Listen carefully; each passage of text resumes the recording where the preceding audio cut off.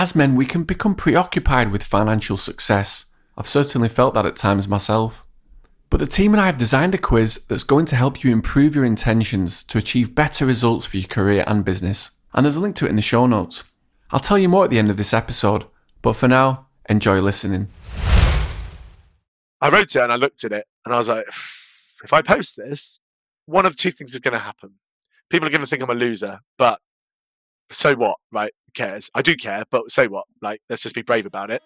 And the second thing was, what if something awesome happens? Welcome to Stories of Men, Beneath the Surface. I'm Alex Melia. Join me as we discover what it means to be a man in the modern era.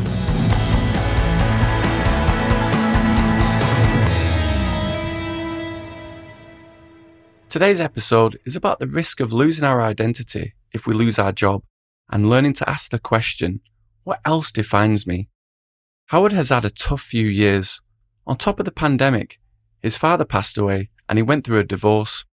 Then he was made redundant from his job as a lawyer. It was the first time in almost 2 decades that he didn't have a job and he was stuck.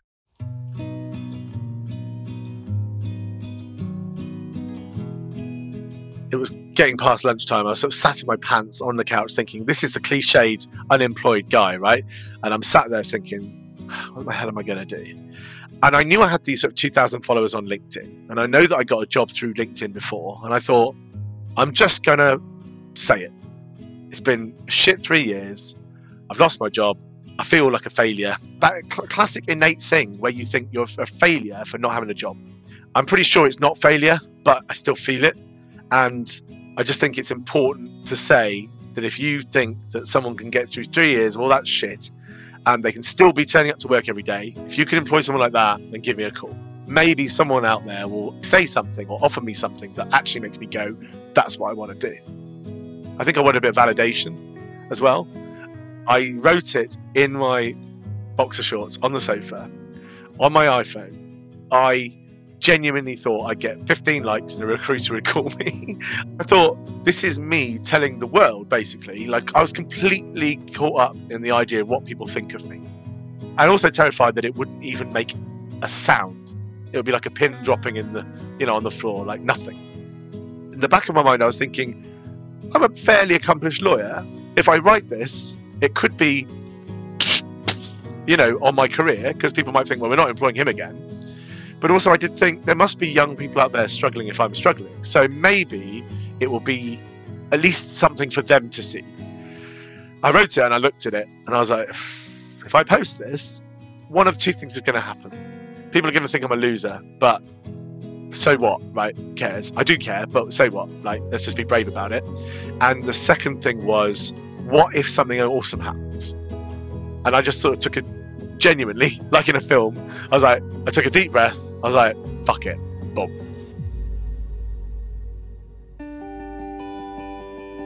And I posted on a Friday afternoon, which is arguably the worst time to post anything on LinkedIn. I obviously went back on it a couple of times in the afternoon, like just because I was nervous about it. And I saw 25 likes, 30 likes. And I was like, oh, well, at least people are liking it. At least it's getting out there. And then about 9 o'clock at night, it was like 300. And I was like, none of my posts have ever got 300 likes. So I was like, this is real. And then Saturday morning, there were 2,500 likes on it. 1,800 comments, 670 direct messages, 16 different job offers in the first 3 days. Tell us kind of the comment that's meant the most to you and the comment that you didn't like. The best one was someone who said, hi, are you Mr. Quinlivan's son? He taught me English and he was the best teacher I ever had. And I sent back saying, yeah, I was like so excited. I was like, oh my God, yeah, that's my dad. She went a really lovely message saying, just to let you know, I'm a lawyer because of him. Amazing. And because of my dad passed away, but, and then so many other people then went, oh my God, the power of LinkedIn. Can you see it? Because they could watch that conversation in real time. And I was like, thank you so much. It means so much to me. And it would mean so much to him because he loved his job. He loved his students. The worst comment? Get a job. Someone says, get a job. Why did that upset you? It was a shit job. It was something like get a job. And another one, which also was equal to that, was like, boohoo, a lawyer loses his job. I was like, well, if you'd read the post, you'd understand that it's much more about losing your job. But also I was like, that's 2 out of 1,800 comments. You know what I mean? I'm that's not bad. Yeah. I expected it. Amazing, isn't it? Because usually you would get a few more haters on board than that. Let's talk about why you felt like you were a failure and how that makes you address who you are as a man. Because we do have this sort of attachment to an identity thing of that. This is my job and this is who I am. I lose that job and I'm almost less of a man. Why did you feel like that? Ego, I think. So if I was to unravel it, I would say that I went into law because I wanted to impress my parents, and because although I wanted to be an artist, they weren't prepared to fund me going to university to knob about in a commune for 5 years or something. So I was told to get a proper degree. Basically, my parents were lovely in many ways, but one of the things they were was also academics. They were both teachers.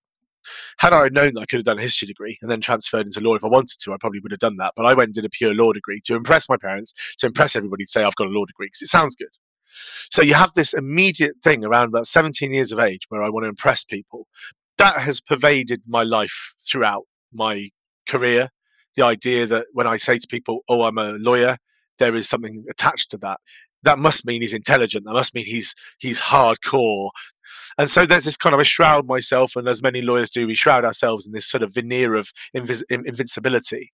And so failure is the other side of that coin, that if you are completely connected and attuned to this idea of yourself that is inviolable, can be broken, as it were, then if someone takes that away from you, ultimately, that's a large part of your psyche that is stripped away. And you have to look at yourself and go, what am I then? Now, I know that I'm all these other things.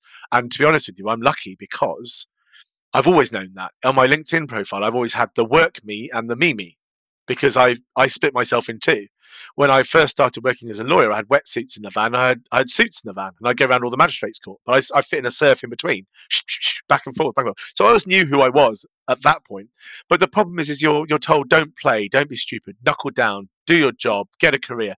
So my parents always rolled their eyes when I said I was surfing, because they were like, oh, he's just a waster. Oh, he's just going to waste his life. Oh, and it wasn't seen as valuable.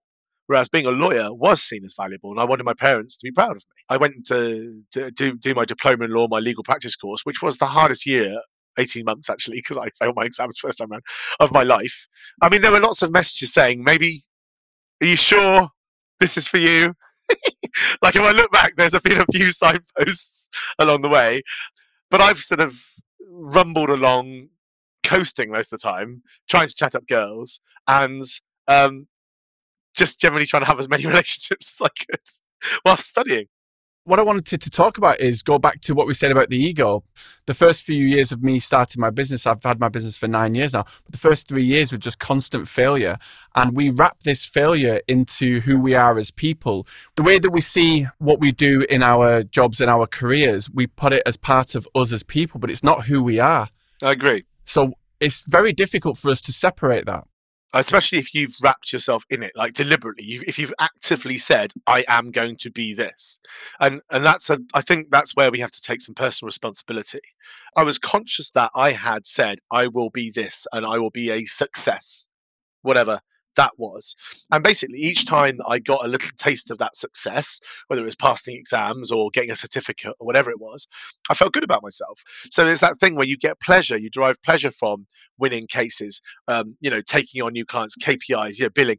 It's all kind of funnels into this dopamine kind of feeling you get. You mentioned expectations, and we create these expectations for ourselves. And if we meet them or surpass them, great. But sometimes we create these massive expectations that we can't possibly meet. And I think that's where we've got to be careful when we create those. So you created certain expectations for yourself, and when you've not been able to live up to them, that's when it's caused the feelings of I'm a failure, I'm this, I'm that. And it doesn't help us at all as men. The expectation was also the kind of the thing you're chasing, you never catch. And because it remains an idea, it's easy to create it, because you don't have to work very hard to create an expectation that's in a bubble up here. It's not really tangible. You don't actually really have to look directly at it very hard. So it remains this sort of amorphous, kind of esoteric thing. And you never really know what that is, because you never achieve it. It's that constant thing of like, come on, chase me. And you'll eventually get there, you'll feel fulfillment.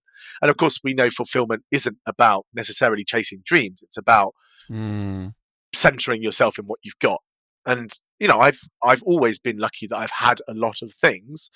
I don't think I've lost sight of the things I've had, but I always wanted more. And I thought that success was constantly the chase. And to be honest with you, even now, I couldn't tell you necessarily what that was, but I didn't feel like I was enough. I think that's what it comes down to, is we feel like I'm not strong enough, I'm not smart enough, I'm not ambitious enough. It made me think about, when we talk about expectations, it made me think of when you were telling your story and you were saying about, I hoped it would get 10 likes, 20 likes, 30 likes or whatever.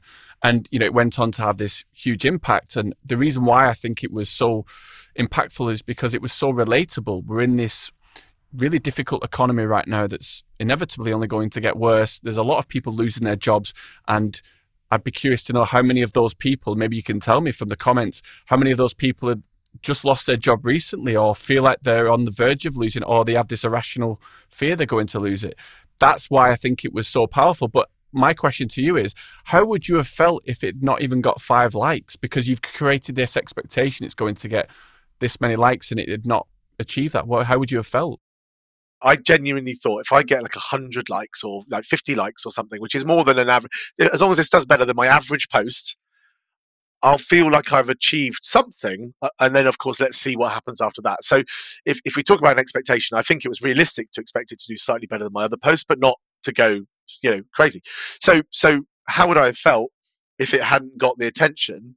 I think I would have felt pretty shit about it, but I think also I was quite proud of myself for even having done it. I mean, it's not like I'm going and punching my boss in the face, or I'm tearing up my practice certificate or something like that. But what I am doing is saying, if you as an industry define success as this, well, I'm not that anymore. And if I define myself as this, I'm not that anymore. So what the fuck am I? And that's what I said at the bottom. I said, I don't know who I am anymore, basically, is what I said. And that's the line that most people picked out, was like, that hit them. When you're putting at the bottom of this post, I don't know who I am anymore, you're reassessing who you are as a person. So I almost feel like when you put that post out, you're exposing your ego out to the world, and you're seeing how are people going to respond. We'll get back to the episode in a second. Before that, I just want to say, if you think this episode would be useful to a friend, send it along. You never know, it might just be the exact thing they're looking for today. And now back to the show. Yeah, well, exactly that. But also, let's just do away with the crap. Like, why am I hiding this? Why do I care what people think? Why? And obviously, I do care, but I'm asking myself, like, why? And quite a few people said to me, like, it's really courageous to actually say, I don't know who I am anymore. So me as a lawyer, I'm just tearing that away and going, do you know what? I don't know who I am. I'm something. Maybe the world will tell me, rather than me trying to tell the world. If I throw it out there, ideas will come to me. I think I got really good from a young age at self-reflection, but also like just saying there's worse going on, so let's just keep going, sort of thing, and kind of bouncing it. And as I've got older, I think things have affected me more, but I've still become I'm really adept at looking like nothing bothers me. I talk very positively about things. I talk positively about people. I don't leave much room in my life for negative thoughts or moaning, or I don't watch the news and shit like that. I probably have been carrying quite a lot, and I probably have been, not to say I'm some sort of, amazing person. I mean the opposite, in the sense that I've been carrying a lot, but not really addressing it. And I've carried it for a lot of other people, and I've always been a bit of a fixer for people. And I've always been that person that people latch on to when they're struggling, because I can give them a perspective. But I think that over time, what I've done, and looking back at my marriage even, what I did was I carried a lot for other people, but didn't really ever, I pretended it was okay. I don't think I ever really went, is this all right? It's quite tiring as well, isn't it? When you're pretending everything's okay, and it tired me out. I don't know about you, but it's really exhausting to not actually be who you authentically are. It is, and it's also stressful, because you're kind of at war inside yourself. If you imagine the sort of the spectrum of the things that you have to be in your day-to-day life, whoever it is, if some parts of those aren't real, or you can't be real, so some parts are buried, you're constantly in a battle of what's going to come out and in what way subconsciously. certainly in the last couple of years, so a few years, I've recognized more and more that ability to shroud myself in positivity and happy-go-luckiness has sort of worn quite thin, and I've become less good at pretending, and also just less putting up with it. I think that's one of the reasons why I'm now separated, because not to say that my wife was an unpleasant person, but we certainly didn't see eye to eye on certain things, and I felt that actually I was just doing a lot of supporting, and there wasn't a lot of support the other way, and I decided actually I started getting to the point where I was kind of done with it. I just thought I'm starting to run out of energy in pretending that I can just carry all this stuff. The litmus test is the fact that I became a parent, and I did not want that to start affecting my daughter. I wanted to have an authentic relationship, a proper trust relationship with my daughter. I wanted her to show her that you can be open and available and vulnerable and talk about things, particularly as she's grown up now. You know, we articulate our thoughts and feelings. And I thought, well, I need to be the best parent I can be, right? So I need to stop this bullshit. I was just thinking about the British men, and it's a self-deprecating humour that we have as British men, where we have a go at ourselves in a jokey way, douche, knobhead, or whatever, but we kind of mean it to a degree, but we're just trying to cloud it in, I'm just going to put some humour around this. But why do we do that? Why do you do that? I used to think I did it just to put people at ease, because being a lawyer and being approachable, you know, are difficult to combine. So there is an element of enjoyment in being, you know, the lawyer, super important person, be serious. But I always like the fact that underneath that, I was always like this giddy little kid. And I think I'm still a giddy little kid in some ways. But because I knew that that wasn't normal, or at least wasn't normal for the industry, I thought, well, how can I put other people at ease so they can see a little bit of me and have a little joke with them, but also because really for me, I think it's real me coming out. I think they're almost like little telltales where I'm telling on myself, where I'm like, I'm joking about this, I'm not a real lawyer. You know, it's that kind of thing. It's that kind of slightly behind the hand, kind of like stage whisper going, you can trust me, I'm not one of those dickheads.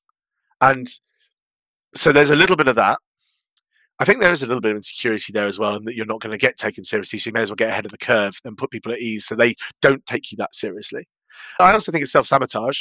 I think there's an element of self-sabotage in there as well, where you almost put yourself down because the lie is that I'm putting other people at ease all the time. The truth is that I'm putting myself at ease so that people don't expect too much from me.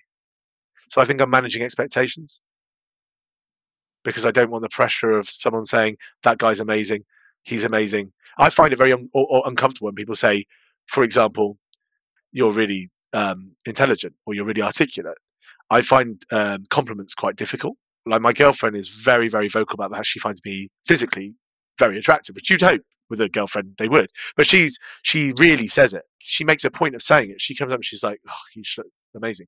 And I'm like, I don't know what to do with that, because I'm the one who gives the compliments. Thank you very much. I'm the one, I'll tell you, you're sexy. When I used to get compliments in the past, I would almost kind of say, oh, no, you're not right, or I disagree with you. And I would just bat them away. And it took me a long time of actually improving my self-esteem to go, oh, thank you very much. I would just make a joke out of it. And I'd almost say, you're wrong for saying that. So I'm almost making the person feel bad that they've said that. Have you had that as well?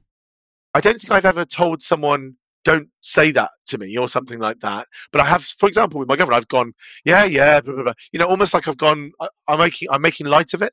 Or if someone has said, this guy's really good at something, I've gone, well, only because the last guy, you know, died or something, you know, like I still shave the edges off. I still try to manage that expectation quite a lot. And I still kind of want to back people away from thinking I'm amazing in case I let them down. A really good analogy is in law, for example. There are, you know, you have these things like these awards, right, where you say the greatest lawyer, you know, I'm 50 top lawyers, or you're ranked in chambers and this kind of stuff. I personally dislike that, because I think it's self-aggrandizing. And I know why people do it. I understand the concept of the industry saying we've got to have a standard, blah, blah, blah. We all know how it works, and there's referees and all this kind of stuff. But, you know, it's like buying an award at a table sort of thing. But I think it's good for people's egos to say, hey, I'm a top lawyer here, I'm a top lawyer. For me, it makes me want to be sick in my own mouth, because I can't bear that for anyone, let alone myself. But for the thought that I would put myself forward as a ranked lawyer makes me so uncomfortable. not just because the weight of expectation, although there is that, it's also just that feeling of going, I'm amazing. So Howard, to wrap up then, tell us, did any of those job offers you got after the LinkedIn post lead to anything? Off the back of the first LinkedIn post, which was the kind of the really open one, and obviously subsequently since then, the CEO of the company that I will hopefully be joining very, very soon, they got hold of me and the CEO said, look, we love the values. We are absolutely looking for someone like you. We are driving change within the business and we are a family business. We've got these kind of values. We think you'll align with those. Also, there's been a lot of change recently. So although I'm going there to do a specific job in relation to sort of my legal acumen, a large part of this will also be helping drive that change and just, have that authentic voice. And then I asked and said specifically, like, one of my things, I want to keep doing the LinkedIn stuff. He was like, knock yourself out. And then he pointed me to a few other colleagues of his there who are smashing it on there. And they're like, we want everybody to have their own voice. We want you to talk about your business, your expertise. We believe everybody has their own brand and their own offering, their own perspective. Just go for it. Do you think that's amazing that you did one LinkedIn post, went big, and then you get a job from that? Yeah, I do. But I think that actually there are lots of people looking for people who, to be honest, in this day and age, look at our politics. Don't want to get political, but we all know, our bullshitometers are going off like crazy right now. Everybody's bullshitometer is going off. So if you can speak even a tiny bit of truth about how you feel or about industry or business or whatever, I think it resonates anyway, because we are in a sea of horse shit right now. So one of the most amazing things that came out of this was the fact that I got so many of these direct messages, and some of them were, a bit out there, a bit screwy, whatever. But so many of them was going, by the way, I don't want to comment on this, so I don't want my colleagues seeing it, and I don't want my boss seeing it, so I can't say anything. I can't like your post, but that was amazing.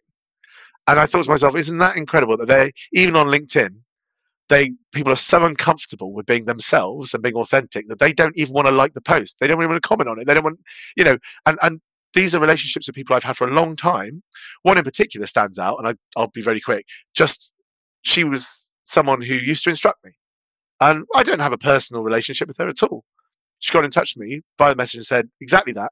I don't want people to see this, but what you said really hit home. I've been having a big think recently, and this is someone I would go to get work from. Very, very high up in a career, this and the other. And she's like, she said, I just can't say it out loud, but thank you so much.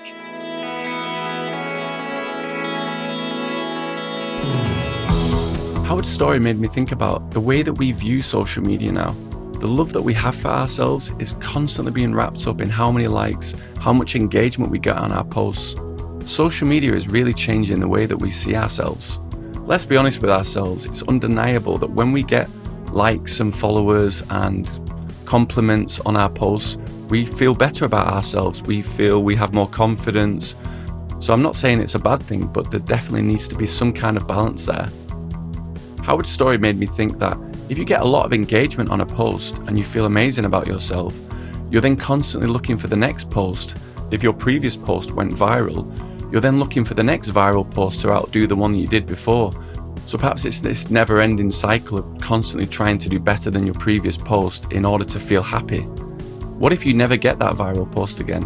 What if you don't get many likes and comments at all? How do you feel about yourself afterwards? How much of our identity is tied up in our job? Should we put more emphasis on what we do outside of the 9 to 5? Howard got into law because he wanted to impress his parents. A lawyer equals intelligence in society.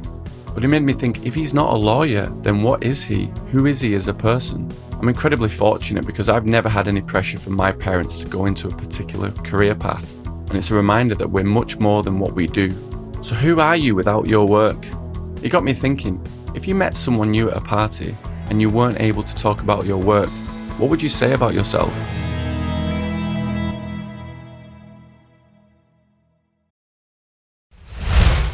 Before you go, let me tell you about our man test.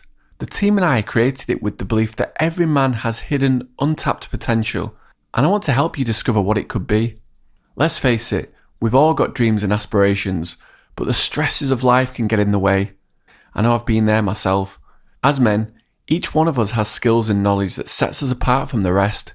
It's about discovering what they are and making the most of them. The man test is simple. It takes less than 3 minutes and will help you discover your true strengths and talents by working out what kind of modern man you really are. Find the link in the show notes and take the man test today. You never know, you might just learn something new about yourself that you didn't know before.